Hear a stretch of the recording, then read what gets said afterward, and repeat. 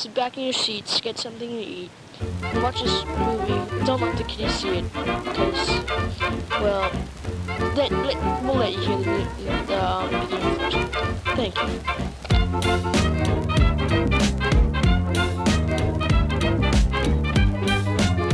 Hello and welcome to Left of the Projector. I am your host, Evan, back again with another film discussion from the left. I appreciate everyone's support who makes this show possible, and as a reminder, you can help cover the cost through a Ko-Fi or Spotify subscription for just a couple dollars per month. Please take a moment to rate the show on Spotify or Apple, as well as clicking the subscribe button so you never miss an episode. The podcast is also available on YouTube under Left of the Projector Pod, where we will stream every episode in full video for your enjoyment. There is also a brand new merch store where you can check out logo tees and other really fun designs. Those are available at leftoftheprojectorpod.threadless.com. And last but not least, follow along on Instagram and TikTok at, you guessed it, Left of the Projector Pod. Enjoy the show.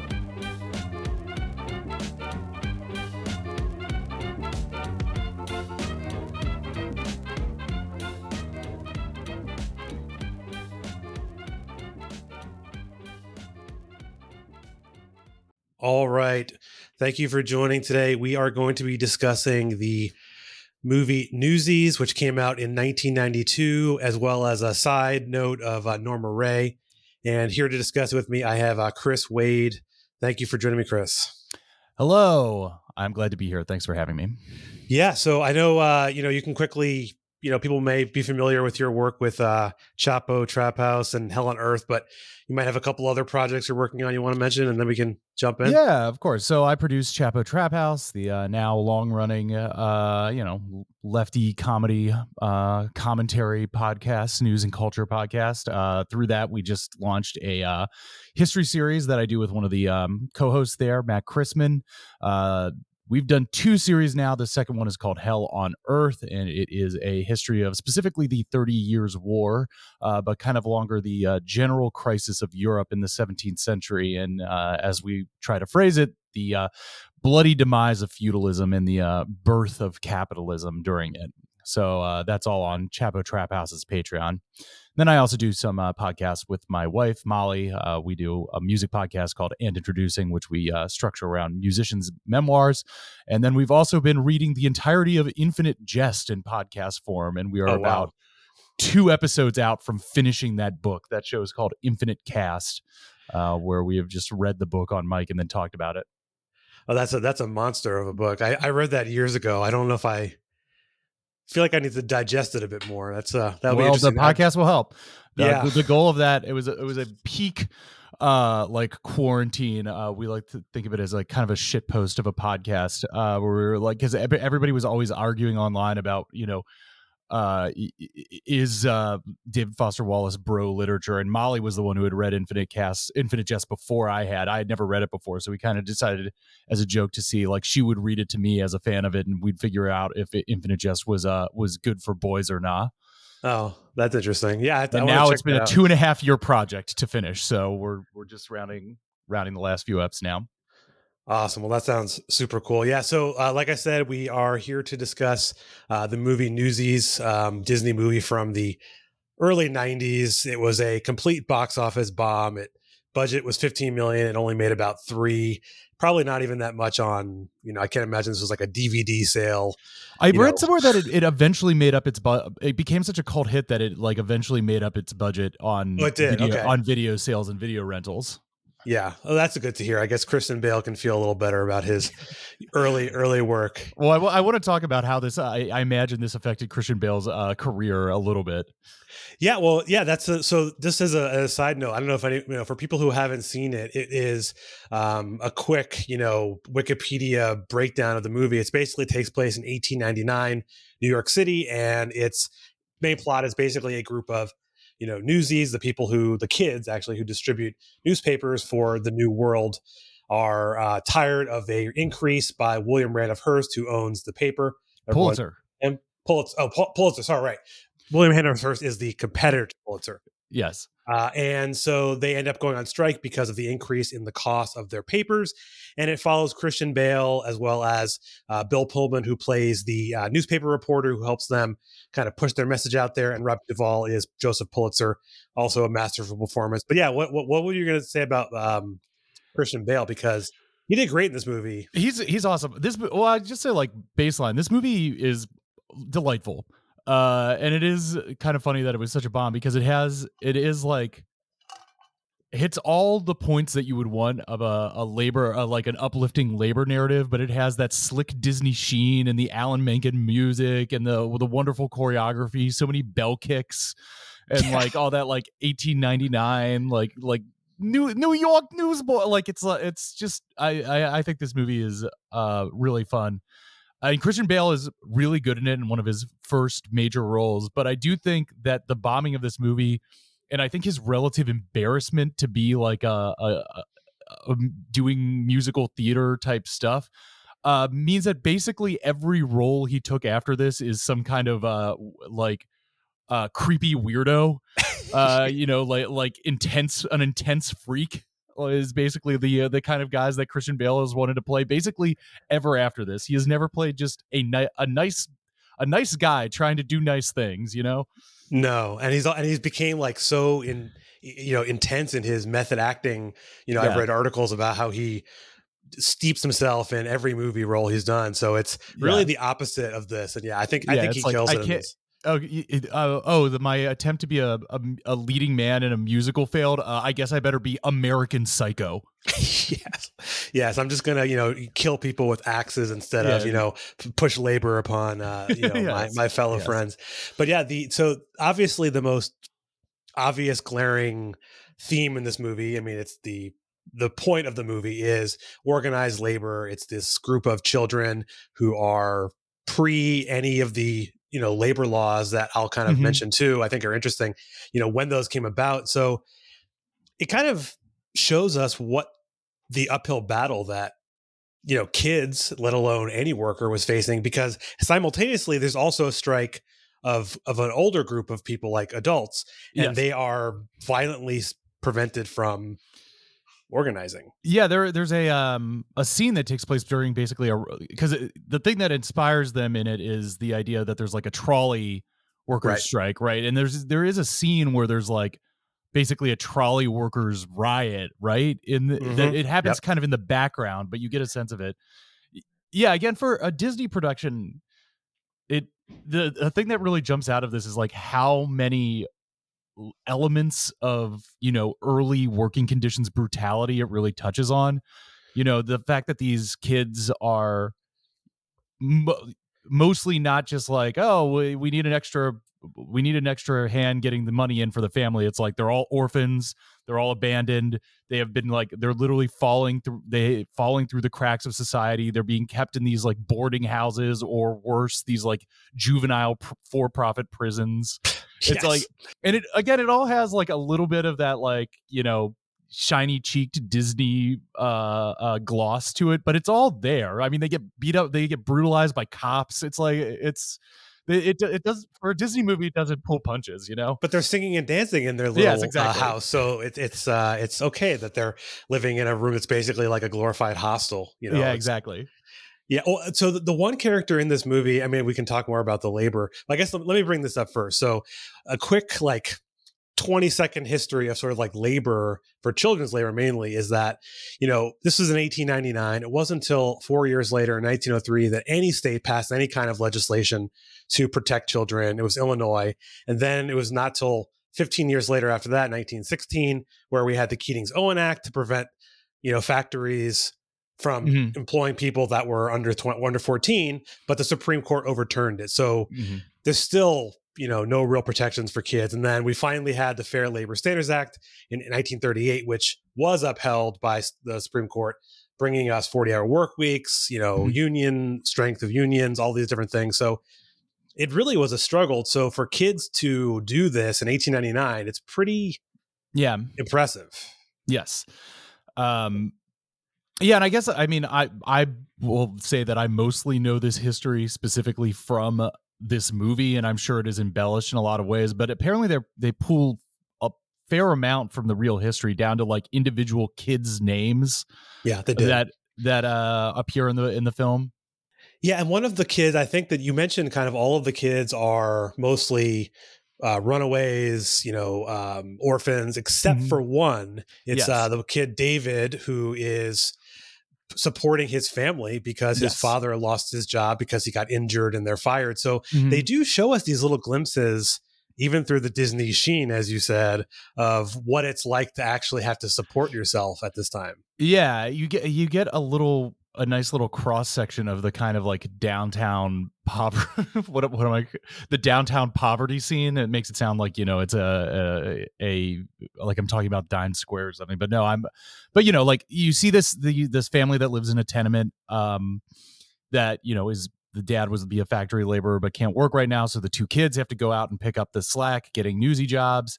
You see kids that are as we were saying earlier, largely abandoned. You see a little bit of like the I like the scenes that are in the kind of performance houses, the vaudeville houses, to see all these places as like collections of um poor people, or places where poor people would go for entertainment or even like live there or work there. So you get a kind of little cross section of the kind of people that would end up in this profession, this like clearly absolutely non-regulated profession that exists solely between this like weird contractual relationship between the newspapers and these boys, these children. Pulitzer knows he's exploiting them, and he's even given advice to not do what he's going to do. Yeah. I mean, like, that's kind of like what sets up the strike initially, is that his advisors are saying, if you raise the price, they're going to flip their shit. Yes. They're going to rebel. And he's like, you know what? I'm going to do it anyway because I'm the capitalist. I'm the guy who owns this paper. They will listen to me. And he ends up probably losing more money than it would have cost him to just pay them slightly more. Well, I think that, and that's kind of like the fun fantasy element of this, when you're thinking about labor narratives, is that like children can afford to be more rebellious in a weird way because they have less of a sense of, I don't know, adult responsibilities, and also kids are little pricks and they do tend to do what they want. So putting a labor story onto a group of pre-teens and teen children it adds that fun rebellious spirit to it. Well, I think that's actually a really interesting point of them kind of being more willing to take a risk. And so we also, I mentioned that we also watched Norma Ray, which came out much more recently than that. And it's the plot of that movie is a strike in a small town in North Carolina at a textile mill, textile mill, right? And they are much more hesitant to go on strike because they fear losing their job, whereas these kids have that rebellious, nothing to lose attitude. Yeah, exactly. Well, there's literally nowhere else for the kids to go than to do this. So it's like there's not really any sense of what can be lost here, other than maybe through that David character who's like supporting his family. But yeah, especially in the type of town that the film of Norma Ray portrays, where the entire, like, at least from what we gather through the film, the entirety of the town's prosperity is wrapped up in this single textile factory. So it's like if the people aren't making their living off of this, there's literally nothing to do, and the town is already portrayed like on the edge of desperation. I think in a very interesting way, a way that will become much more ingrained in our cultural understanding of these kinds of towns in the latter part of the 20th century. But it's interesting to see already in the late 70s in Norma Ray the kind of portrayal of a collapse of those kinds of places, which should have been, or used to be even like a decade before, the well springs of American prosperity. And this town is already like very clearly declining in some significant way. Yeah, just as an aside, so Norma Ray came out in 1979, and it was based on a book which came out, I think, in 1975. So we're talking, like you said, late 70s, before Reagan, before even further destruction of union workers. And I actually also, when I was watching Norma Ray, I was looking at the union membership, And in 1985, this is a few years after Norma Ray, there's about 22% union membership. And when you look at today, and it's about 10 or slightly even less than that. Maybe it's gone up a tiny bit since 2020, but you can clearly see that slow destruction of those towns just at the union membership numbers. You know, I kind of suggested Norma Ray as a compliment to Newsies, just because there are so few fiction films about labor organizing in America, and it just seemed, I'd never seen it before, so it seemed like a good excuse to watch it. But it is interesting watching it in the context where it, you know, Norma's ability to or work to unionize her factory is the triumphant climax of that film. But it also is like shrouded in a kind of weird melancholy, like the very last shot where the camera just pulls away and she's still standing alone in the middle of the street for the entirety of the credits, like 7 minutes or something. It ends with this like very, you know, melancholy moment, and it does feel like this is just one small success among a larger trend of collapse.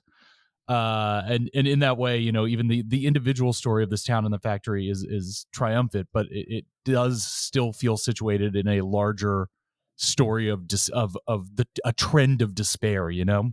Yeah, I think going back to, you know, I should have maybe continued on with the Newsies piece, but in Newsies, you obviously, again, it's a musical, so that's the backdrop of the movie, but it gives the sense of, you know, more what's the word? Just there's a more positive attitude from their success at the end of Newsies, whereas probably beginning in 1900 when that movie takes place, or right before, the next 40-50 years is the rise of organized labor. And then whereas Norma Ray is like the tipping point where that line goes down. So and so it does, the form of the musical does lend itself well to, you know, the historical trend there. You know, you want this is a period where through hard fighting you are gaining victories that have lasting impact, like these child labor laws. Although we now seem to be at concluding the century of regulated child labor as that comes back. It's coming back in a big way. Yes. Arkansas is like, yep, you can work if you'd like to. Or we need to make Newsies 2 set in this year, but among the meat packing plants of Arkansas, Meaties or something. And Sarah Huckabee, I guess, is like the part of the villainous landscape of that. Yeah, I guess she would be the Pulitzer, not the governor of New York, who does show up at the very end of Newsies. Teddy Roosevelt rolls through. I actually, I love that. Yeah, it's a very funny moment because, you know, he rolls up and it's supposed to be this like triumphant cameo, and it's also, you know, fun movie magic of being like, oh look, a historical figure I recognize, but it's also like, what could you have done anything to help this throughout any part of it? No, you're just showing up at the end and being like, wow, you crazy kids really pulled something off here. Why you want to go to ride in my electric carriage? Well, the thing that's so funny about that whole aspect is we kind of, let me go back one step too, because we talked a little bit about the labor, but you mentioned it briefly as like the for-profit prison kind of pipeline that I think is shown in this movie, which I never really noticed it.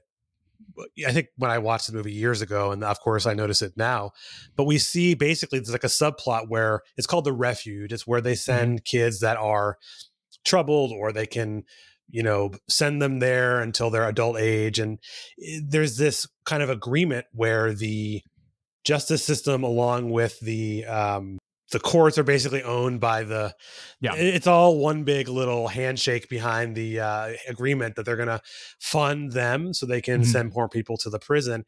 And Teddy he knows this. Yes. But he makes it like a big show of like, oh, I can't believe they're doing this behind my back. But really, it's just because it became so big. There's such a disruption to the city that they have to act. Yeah, the Refuge stuff also stuck out to me on this rewatch because it is so well put to use in this, in that it can be such a narrative driver while also being an effective commentary on that thing, because it's like, because Christian Bale Jack has had a run-in with law before and has ended up in this prison, but now he has escaped from it, and has to be like operating under an assumed name, which puts him at further, it puts him in further conflict with the law, and like then puts pressure on his unionizing activities. So it's just a fairly effective portrayal about how all these institutions conspire to, put as much pressure on this, already impoverished child as possible against forming any kind of collective action, and how it can be used as a cudgel against these kind of leaders. Well, yeah, I mean, that's what they needed to eliminate the voice of the movement, fire, put him in jail, whatever means necessary, because they clearly, the violence against them. So they don't say this, but I kind of got the sense that they obviously were hiring some kind of outside force, Pinkertons or mob that was breaking up the strike. Or do they say what it was? I mean, the thing that they've definitely got their goons, and they've got their like older boys who work in the distribution room, who are like the child capos, who are like the exactly the bad teens who work for the man. And then they have cops who the goofy Keystone cops in like the long gray trench coats and the big dome hats with their billy clubs who come in at the direct order of Pulitzer and bust them up. And there are a bunch of really great scenes, cartoonishly mustache twirlingly evil. But I mean, again, it's a cartoon, and that's how you want to show it. Like, I love the scene where Pulitzer's going around his like cigar poker game, introducing every single newspaper man and being like, see, we're all in this together, coordinating to crush the little man, and now I order you, the cops, to help me as well. I mean, that's just like, it's such a good depiction of like the smoky back room where, it's literally a smoke-filled back room. Yeah. Yeah. It's like almost on the nose, to the point of like, I'm amazed sometimes that Disney even put this out in the sense that they did. Yeah. I mean, I guess it's funny thinking about this at the time, because again, it makes sense in one way as a Disney movie, because you've got a bunch of kids who are your targets anyway. They're all banded together. They're doing something triumphant in a realistic way that you could kind of wrap like it on paper. It makes sense as a Disney movie. And I mean, I guess I can't I can't imagine that at that time in the early 90s, anybody in the Disney mood or boardroom was really like, now are we going to be indoctrinating kids into anti-corporate policies too much? Or it's like, this is about newspapers. Kids don't put this stuff together. This happened 100 years ago. Who cares? Right. These aren't real issues anymore, especially in the early 90s, That's true. You kind of, the place at which this kind of labor movement was basically destroyed. So they're like, let them have this little this is a quaint thing that happened sometime in our history, not an active, alive issue that's happening now. It actually in the sense of like being relevant, I almost feel like Norma Ray is maybe more of the surprise that they make it, in the sense that it actually does have relevance at that time. Yeah, that's a real interesting one, because that was like a pretty minor hit at the time. 79, nominated for Best Picture. Sally Field gets her Best Actress Oscar from it. Yep. And 1 year later, Reagan is elected. It just feels directly against the cultural current at the time. But again, it's set concurrently. Like it's not set in the distant past. It's set as like, this is a modern day late 70s American town.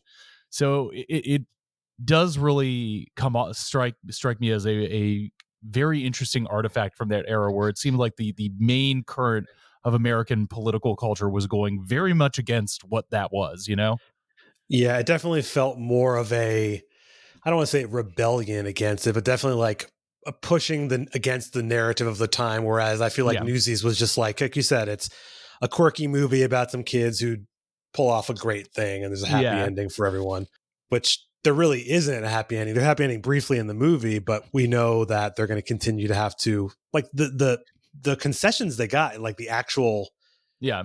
real like thing isn't really that great. No. Yeah, I mean, again, because they're like that. What they don't take the half penny increase per 250 papers or whatever he was going to do, but they still have to like work for pennies on pennies per page, moving these being the distribution network for this multi-million-dollar publishing company. Yeah, I think the only other concession that I don't think they mention it in the movie, but it's on like the Wikipedia page of the real story, is that they could sell back the papers they didn't sell. Okay. Which was like a thing that they kind of talk about at the beginning. I think when they're kind of teaching the new David his how to do it, like when they're teaming up, he's saying like, oh, Jack's like, you have to sell, if you take too, like he takes 100 papers every time. He's like kind of the cocky guy. Well, that's because he's so good at making up headlines. Yes. It's also funny that obviously that is portrayed as heroic, but this is the origins of the lying fake news media. I tried to like. There's a point where they show the chalkboard at the station or at the newspaper with all the actual headlines, and it was mostly the trolley strike. And what they were trying to do is get that off the front page and get more sensationalized headlines. It feels very much like how they're not covering the strikes in Paris, for example. Exactly. There's that scene where he's having dinner with with David's family, and they're asking him about the business, and he's like, certain words really help move, and he's like looking straight at their teenage daughter, like corpse, death, nude. And, it's the same thing. He's developing early 20th century clickbait. Yeah, I mean, basically, I'm sure that's how papers were sold in the sense of. Yeah, I mean, the whole bit where he's being like a huge fire engulfs Ellis Island, and the kids reading the story behind him being like trash fire on barge in the bay, and like Jack's like thousands flee in terror, and it's like, and he's reading it being like flock of seagulls seen flying away. Yeah, he's well, that's actually an interesting point that I think I thought when I was watching it, is that most of the kids actually seem to be able to read, like Jack can read. And I don't know if I would say that that's accurate. I mean, I didn't look up statistics on literacy. I mean, well, I would imagine, again, this is just like wild speculation, but I would imagine that would probably be some kind of like internal, passed down from kid to kid. Like if you're going to need to know how to read these headlines if you're going to do this job, kind of thing. And there might have been like, again, this is me pulling from like when I was, any time that I was reading about this, there might have been like small informal schools that you could attend part-time and stuff like that in the Bowery. Yeah. I was trying to see if I could see what the approximate rate was then, but yeah, it seems the literacy rate isn't as low as I thought. It was only about, in 1919, which is what I saw, it's something like 13% of the population was illiterate, which actually is pretty good. Yeah, 87% literate rate. I mean, pre-mass media. Yeah, that's more than I would have assumed. Yeah, I mean, I don't know how it was, but it makes sense though, because if you wanted to do this job, you would have to teach each other to read. Maybe. Yeah, exactly. There's, like you said, they're passing knowledge from one kid to the other. What was the other thing I was going to mention too? It seemed like Pulitzer. Well, maybe going back from Pulitzer, I think it's interesting that the good guy, Bill Pullman, who's Brian Denton, the newspaper reporter. It's sort of interesting that that's I don't want to say good guy, but in quotes, the good guy is helping these kids do it. But at first I'm like, oh, is he doing this simply because he's a writer and he, this will sell papers? But then it does seem like he comes to feel for the kids. He's clearly wealthy and he's like, oh, what can I do to help these kids? It's that point is a little muddled because it's also it's somewhat portrayed that he is taking on this story because the paper he works for sees it as a wedge they could use against their competitor, against Pulitzer's papers. But then also he has that like crusading, muckraking journalist bend to him. So it's kind of hand waved around, but I guess it's the assumption is that he's assigned the story so that his editors can get a jab at Pulitzer, and then he truly believes in it. It's not. Yeah, I mean, it's not a super necessary character, but you love to get a little Pullman in there. He's a nice presence. Yeah, I mean, it makes sense because it really was the only way they were able to get the story on the front page. And I think it's what got Pulitzer's attention, like, because clearly he could just keep having his police force, beating the crap out of the kids, and eventually they would break. But having it be in papers and he's not covering it, like, it makes him look bad. It's a nice touch that in the third act they basically break into a Pulitzer printing press and print their own paper with news of the strike to get the word out.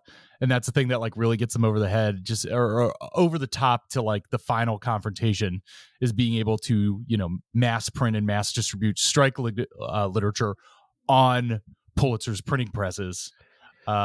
Using the tools of Pulitzer to seal his own demise. Yeah, it's interesting. And I know, just because you mentioned that's how they kind of got the word out on what was happening, like the on the side of the Norma Ray film, the people who are working there are constantly trying to battle to disseminate information. Yes. And this is obviously pre-internet, they're typing up flyers and trying to put them into the factory. And so there's always that struggle, I think, to compete between what the company wants the message to be versus what's happening.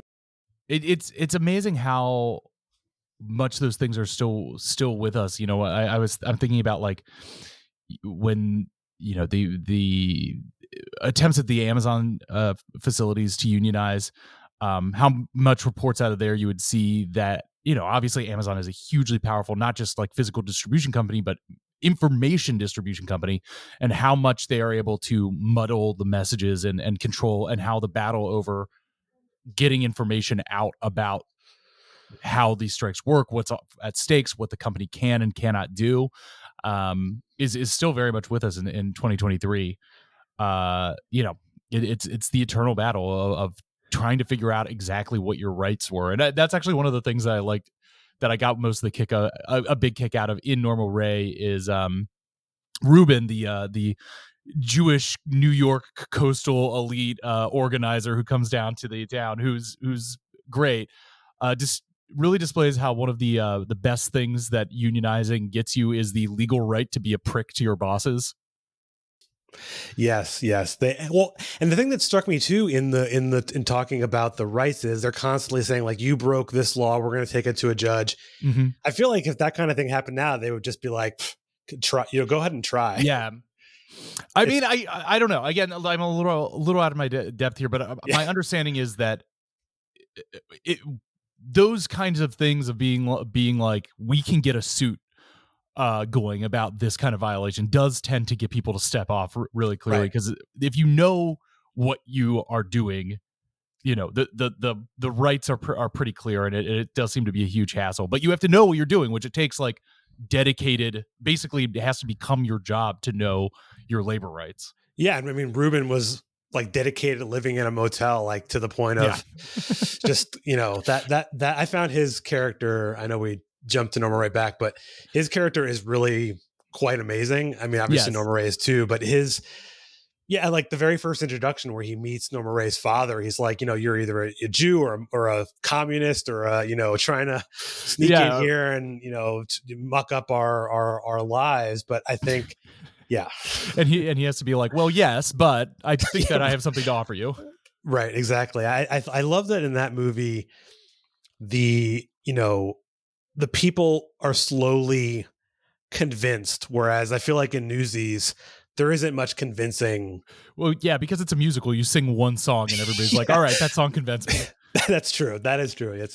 They are interesting compare and contrast to that, because again, it is the hope and the despair, right? Because it's the application of the form of the musical gives you all these conventions that allow it to take an easy narrative and people get easily convinced, and then you have your minor setbacks and you're I want songs. It fills a form, but it makes it more triumphant and inspiring. But it's also again, because it's a musical, you don't see it is pretty shiny, and you don't see the full degradation of their work life. And even though there is a crippled kid named Crutchy, he seems pretty fine. He's doing big twirls and kicks and stuff. It's they're all they're ragamuffins, but adorable ragamuffins. Whereas like in Norma Ray, the factory they work in looks like hell. It looks, it looks like everything's like filthy and disgusting, and they haven't cleaned any of these It's machines and loud. generate. It's Like, it's loud. so loud.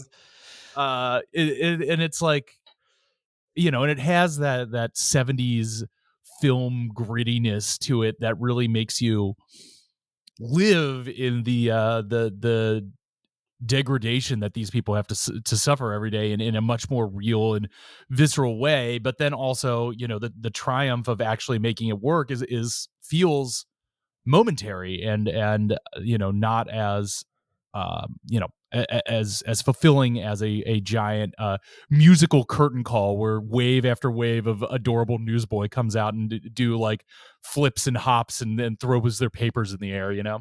I mean, the other thing in Newsies that I found interesting, and maybe going through not plot point by plot point, but they're all live in Manhattan. So the newspaper that they're in Manhattan, they have to basically like bring together all of the boroughs, yes, exactly, and the different Newsies to Spot being the one who lives in Brooklyn. And I also love the kind of the depiction of Brooklyn generally, like that it's like in that time period, it was like the tough place. Like, yeah, like the kids are like like feral there in a way that they are in Manhattan, living by the scared of them, living on the docks, shooting their little the slingshots. Yeah, exactly. And I think it's a cool cool maybe isn't the right word, but I think it's a funny depiction, especially given now where Brooklyn is.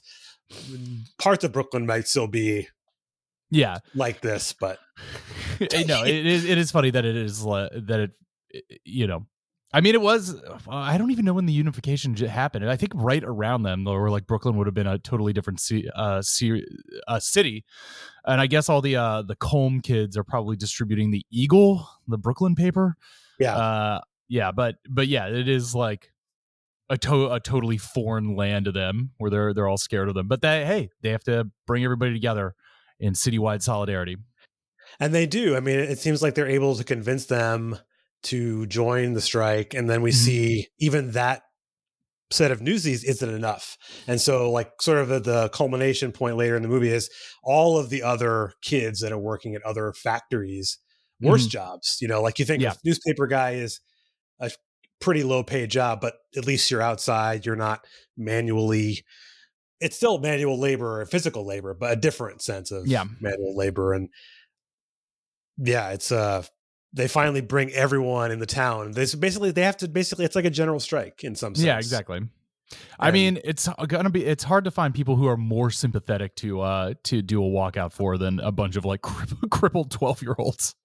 I think another interesting thing about it, just in terms of like the building solidarity, I also like the little arc in Newsies where they like try to basically corrupt Jack and are like, there's two things here that I find really interesting is that they bring him in and they're like, all right, if you basically cross your own picket line, betray your own strike, we're gonna get you this nice suit.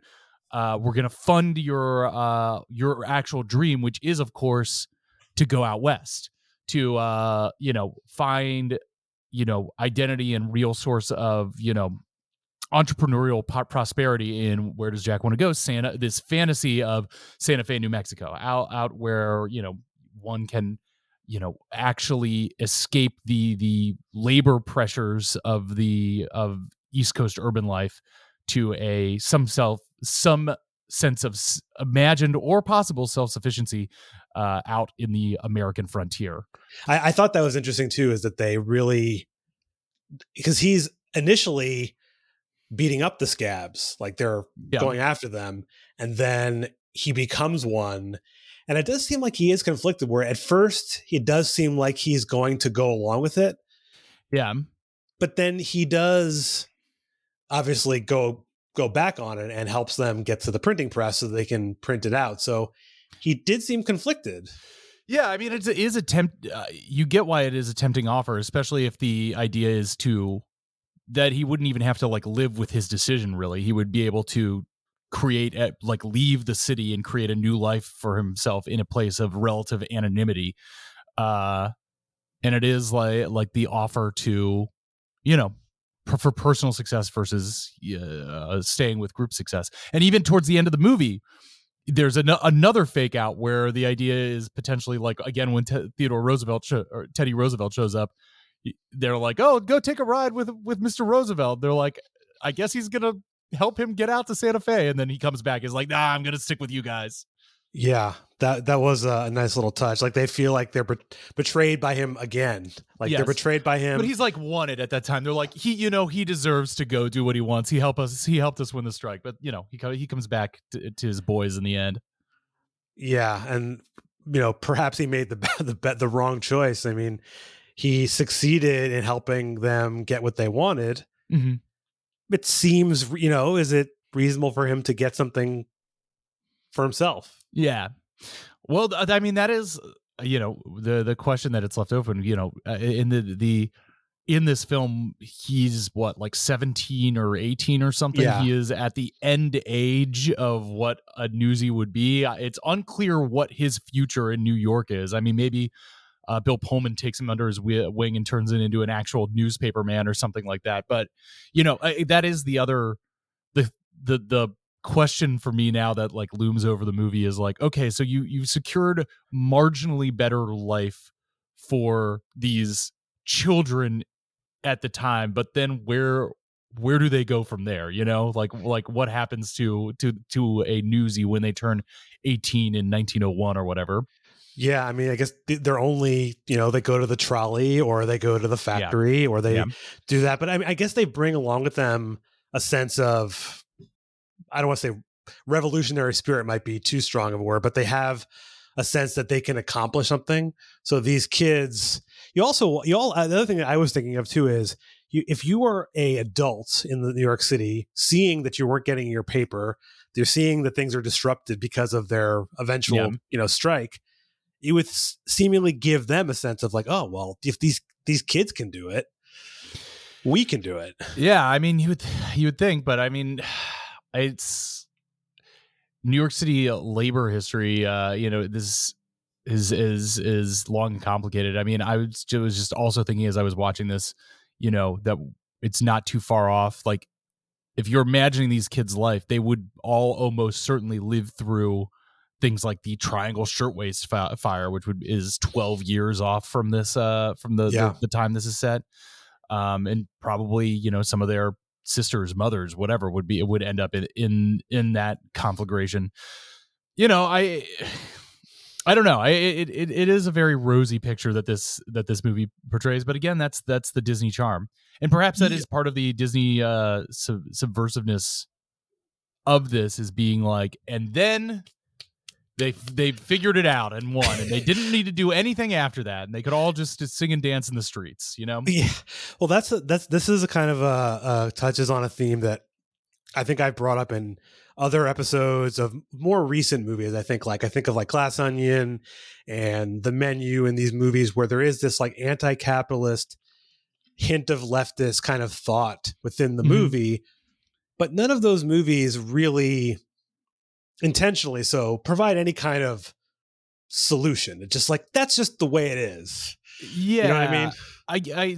I think that those are interesting ones to bring up, because I think of those, that recent batch of things where it's like the veneer is anti-capitalist, but at its core, it's, you're just trying to be a pretty normal style, like Glass Onion, like, oh, we're going to have a pretty normal classic Agatha Christie style murder mystery and then put like a candy coating of these signifiers of leftism or anti-capitalism. Same with The Menu, which at its core is like, wonder if you got invited to a creepy restaurant.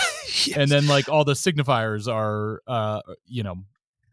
have these like class anxieties on top of them, where this is taking like a deeply class related story and concept and then putting the veneer of, but this is like frothy children's entertainment on top of it, Right. It's definitely a different, I mean, this being a kids movie and those being, not kids movies, it has a different way about them. But yeah, I find those movies, not that I'd say I don't enjoy, like The Menu and those movies, they're good movies, but they have that. The Menu was fine. I thought Glass Onion, terrible. Yeah. Well, I would agree. I like the menu a lot more than Glass Onion. Yeah. I found that was the previous episode, or whenever this will air. Previously did Glass Onion, and there's kind of discussion, not to harp on it too, but I think it brings in points, but only like if you have to like suck it out of it. Like you have to suck out the points that trying to pull, like literally pull back the onion and be like, okay, we know this movie had its strange and terrible problems, but maybe, just maybe, they were trying to do this. But of course they weren't. But yeah, I don't know. Well, now we're getting off talking about that, but it is like, I mean, I guess you could compare like the Edward Norton character in Glass Onion with the Pulitzer character in Newsies as, again, these like cigar chomping villains. And at this point we have such a well crystallized cliche of the goofus tech billionaire as like a new stock character of like evil capitalists, as opposed to the which inherently has the, as I said, goofus element to it. Like this guy is a bumbling moron who has like lucked into something that they don't deserve. Whereas like, you know, the 19th century robber baron, you know, there's a lot of ways that you see those characters portrayed, but they are almost to a T smart, crafty, ruthless. Like they have, you know, I was looking into Pulitzer a lot. You know, he's a Hungarian Jewish. He wasn't into poverty, like middle class Hungarian Jewish guy who, you know, came to America and like built a legitimate empire.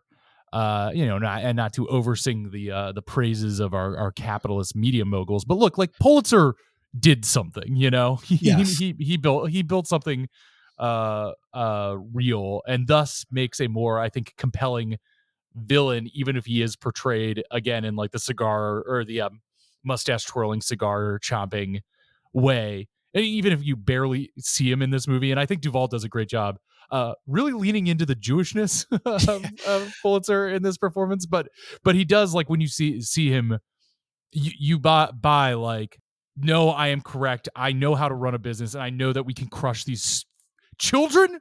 I'm not gonna, it's not even a contest. I'm going to destroy these children, you know, like it works. Yeah, I mean, I think I don't know if you use this word exactly, but like the modern billionaire kind of vision is like this, it's like a cartoonishly evil person. Whereas in these old ones, it's actually someone who seemingly had to legitimately run a business. Yes, again, exactly. not to like side with the person who's clearly exploiting children. Yes, exactly. Let's not be I mean, fair. that is part of running the business, of being like, you know, who would make the most efficient distribution mechanism for my paper? Children that I could pay pennies to do this job for. Right. For me. Exactly. Yeah. But I think actually it's a good point on the Pulitzer. I think I had some kind of notes on just the general business interest. I know we maybe briefly talked about this, but the all of the systems, I mean, this is also magnified being, again, in New York City at this time, you know, a major metropolis of business and, you know, many newspapers, competition, and everything. But we do see the way that it's sort of like they're I think at one point they refer to that it's a rigged deck. Why waste our time? They set the price. We got to pay. I think it might have been Jack who said that, or maybe it was one of the other Newsies. And so they see how it's already rigged. Like they understand this. Yeah. And I think that people, in a sense, understand that now, like that capitalism is not going to help them unless you are an evil person or you can get lucky or whatever it is. It's almost like then there was you could see what it was. I guess capitalism hadn't grown to the point where it was difficult to even like put your finger on. Does that make sense? Yeah. Well, I think at all times, you know, the mechanisms of exploitation in the sense of them are intuitive. What is not intuitive is if you have any recourse against it, right? And so whether you're like, again, a child in 1899, or, you know, this whole community of adults in 1979, when we're thinking about Norma Ray, like the convincing somebody they're getting screwed by their job, I don't think is that hard, and most people can figure that out on their own. That's The true. real leap that you have to take is if there is something to be done, and if that something to be done is worth the gamble, and then if you've got the numbers for the gamble, which is always the other thing. It's like, well, one person doing something, and then that's what makes all these stories so compelling. Something like Norma Ray so compelling is that you can focus on this one person who has the heroic impulse to take it upon themselves to risk for it, but then it doesn't mean anything if they can't inspire and draw people around them. So it's I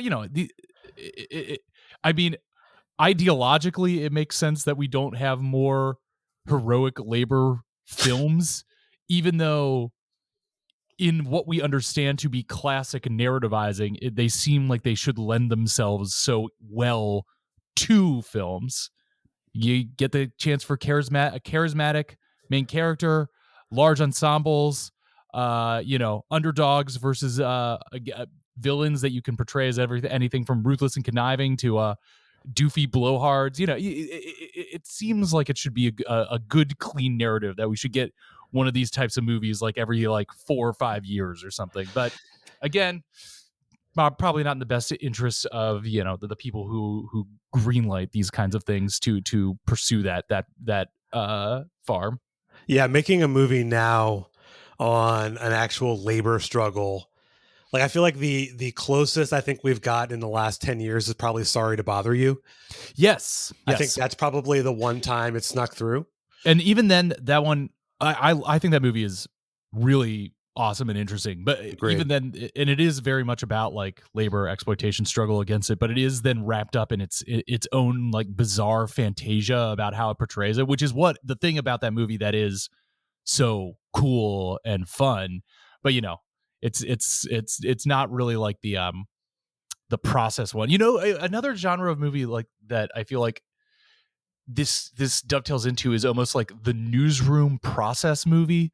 Like a movie like Spotlight or All the President's Men, which is a type of movie that I am a sucker for, where it's just the drama is in this many small actions you have to take to trace down build the story, find your sources, protect them, uncover the truths, and each scene just ratchets up one little piece of information, which is another classic type of movie that I feel like would lend itself well to a labor organizing movie, where it's maybe not even in the heroic struggle of a single person, but it's just all right, you're showing up at a factory. What is the first step? What's the next step? Who do you interact with? How do you overcome these small things? Like ratcheting everything up in a Spotlight style film. I think that's another type of film that this kind of story could lend itself well to. Yeah, I mean, it would be interesting, if you look at Norma Ray, mm-hmm. if that movie had been instead of been about the strike from the perspective of the people trying to strike, it had been the media coming to the town to uncover what was happening, would be a fascinating movie. And Norma Ray does have some of that process stuff in it, and a lot of that stuff I think is very good. But and I think one of the good things about that movie is how it balances the personal stories of the people involved with the actual process stuff that they're doing. But it doesn't quite have that scene to scene. Because of this, we do this. Because of this, we do this. It more has a collection of incidents. Yeah, there's lots of struggle. The father dies, it leads her down a different path, and the whole. I think it's. But yeah, Spotlight's a incredible movie, and we'd love to see a film like that, because I don't think Hollywood will allow a movie that's straight up. I mean, you got to imagine you could do something like that for what Chris Smalls did with the Amazon factory, and you could imagine a kind of small scale indie movie, because so much of that would just be him hanging out at that bus stop in Staten Island just talking to people. And it wouldn't have to be directly him, but something based on that kind of thing. But then when you think that now one of the big movie studios is Amazon, you're but then, hey, maybe you could be the Bill Pullman film exec being who I'm going to stick it to? Amazon, by greenlighting a movie that I'm going to try to win an Academy Award for Best Picture about the unionizing of a warehouse of Amazons. Yeah, you need another studio to stick it to the Bezos studio to exactly. Yeah, that would be interesting. I'd like to see that. I mean, I think that's the problem I think with those movies like The Menu and Glass Onion again is that they, not to belabor the point, is that they try to do something but they don't like get to it. They don't Yeah. get you there, and it leaves you like wanting to see more as a cliche. Which is, again, to bring it all back home, why Newsies is kind of, the more I watch it, the more I'm like, this is a kind of a miracle that it exists, because, you know, with like the first thing that I said, it's like, it all really is there. Like the whole, every element of, you know, all the things that you would want from a labor story, all the dirty tricks that they play, how much the cards are stacked against the little guy, you know, all the things that we've talked about, how tempting it can be to betray your cause for your own personal gain, like how they're going to use every element from, you know, the government to private resources to law enforcement, Justice like system. it really, the justice system, yeah, it touches on everything, and it's so miraculous that it's wrapped up in a Disney musical, you know? Yeah, show this in schools in elementary school, and you know, you might get some. Yeah, I mean, like I said, I watched this with my kids. My older daughter, I think she was 7 or 8. I think we watched it during. Do your kids lockdown. respond to this? Did they respond to it? So Yeah. my older one, she's almost 9. She definitely. So we talk about, like, I try and bring in, not even before the movie, like healthcare, ambulance costs, and these kinds of things, like kind of slowly giving her things. And she basically said, like, it's not fair that they're treating these kids like shit. I mean, that's the message, and she definitely understands it. Yeah. I mean, but did she like it as a movie? Did she like the songs and stuff? She did like the songs. I think my younger daughter songs liked it a little more. That's one thing that we haven't talked about. The songs in this movie are awesome. I love the music. The Carrying the Banner song rips. Yes. The King of New York song, very good. Santa Fe, very catchy medley. There are a bunch of great dancing. I've seen the Broadway version of Newsies. Oh, how was it? It's good. It's not, I don't think, as good as the movie, but it was fun to see live. You know, I live in New York. My mom comes through every once in a while. She's like, "What's good on Broadway?" And usually she just wants to see whatever has like a famous person in it. You know, whatever the biggest celeb is on Broadway, we go see that. And, you know, this one time I was like, look, I kind of like this Newsies movie. Why don't we go see Newsies on Broadway? She was not as into it, probably because no celebs in it, but I had a good time. Yeah, no, that sounds, I remember it. I don't know if it's not on Broadway anymore, right? I think it only ran for 2 or 3 years. Okay, so it was a short-lived one. But it speaks to the enduring cult popularity of this, that after being one of, I believe this was Disney's, at its time of release, worst performing live movie, like it was non-animated movie of all time, and the fact that they came back and did a musical of it 20 years later, I mean, speaks to its enduring popularity. I think I first saw this maybe was when I was in like high school, like hanging out with theater friends who were into like all the campy you know, movie musicals and stuff, and they were like, "Oh, you got to see Newsies." You know, movies literally like camp. If you know that movie. No, I don't know that. Well, that made me think of, it's almost like they need, the way to bring these movies back is to have like a version of a series of movies like this, like High School Musical, but instead like labor musical. You need like some kind of. Well, again, it's like you would have to set it in the past, because, or I guess it's coming back. I mean, I'm trying to think of like what the easiest like child labor thing. Maybe you could do a High School Musical where an entire high school class strikes from applying to college to protest the raising prices of higher education or something like that. Yeah, no, I mean, they have, or just or a college strike, maybe, you know, strike at a university itself for their it's not having to pay their loans or whatever, you know. Something exactly. Yeah loan forgiveness or loan kind of thing, like a debt strike in a college or something like that. Yeah, I think that's about the best you're gonna get. But Chris, do you have any final thoughts on the movie we didn't touch on in either Norma Ray or Newsies? No, 2 good movies that I had a great time watching both of them last night. I think we really hit on all of them. Obviously, Newsies is a lot of fun. Norma Ray, while having its moments of triumph, is more of a bummer, especially knowing like its situational context in American labor history. But really worth seeing, and you know, one of those like classic like Oscar-y movies that I had never had a reason to check out before, and I'm glad that they took it off my list. So yeah, I think a great double feature, I would say. And yeah, and again, it's a delight to see young Christian Bale doing a wholesome routine after a lifetime of watching him only play intense creeps. The pipeline from Newsies to American Psycho is not one you're going to see too often in film. Do you have American Psycho on your list? I actually did it did it like last month, I think. That's another favorite of mine. That movie also rocks. Yeah, I did. So the one that I want to do soon that is kind of in that same vein. I haven't done the Joker, which is what I want to do. Yeah. I think I have some interesting, don't bring that up here, but I have interesting thoughts on that movie. But I haven't thought about that movie since we watched it when it came out. The one that I don't think that I would ever. Another movie I thought was fine, and I would have no desire to watch again because it wasn't very pleasant. It's a very intensely unpleasant movie. No, that's part of it's the movies that I've been thinking about are just movies that are misinterpreted by just generally. I think American Psycho is a perfect example of a movie that's just greatly misinterpreted by many people. The thing about American Psycho is it's so fucking funny. That movie is hilarious. But Chris, thank you again for coming on. It's been great to have you on Left of the Projector. And I know you already plugged any of your podcasts, but any other ones you didn't mention? Yeah, I mean, Chapo Trap House, you probably, if you're listening to this, you probably know it. I am very, very pleased with the history series that we did for that. I think it's well worth checking out, even if you aren't into Chapo's whole thing. That's Hell on Earth. It's all on Chapo's Patreon right now. You can subscribe for 1 month for $5, download all those history episodes and just have them if that's what you want to do. They're all neatly collected under a tag on Chapo's Patreon.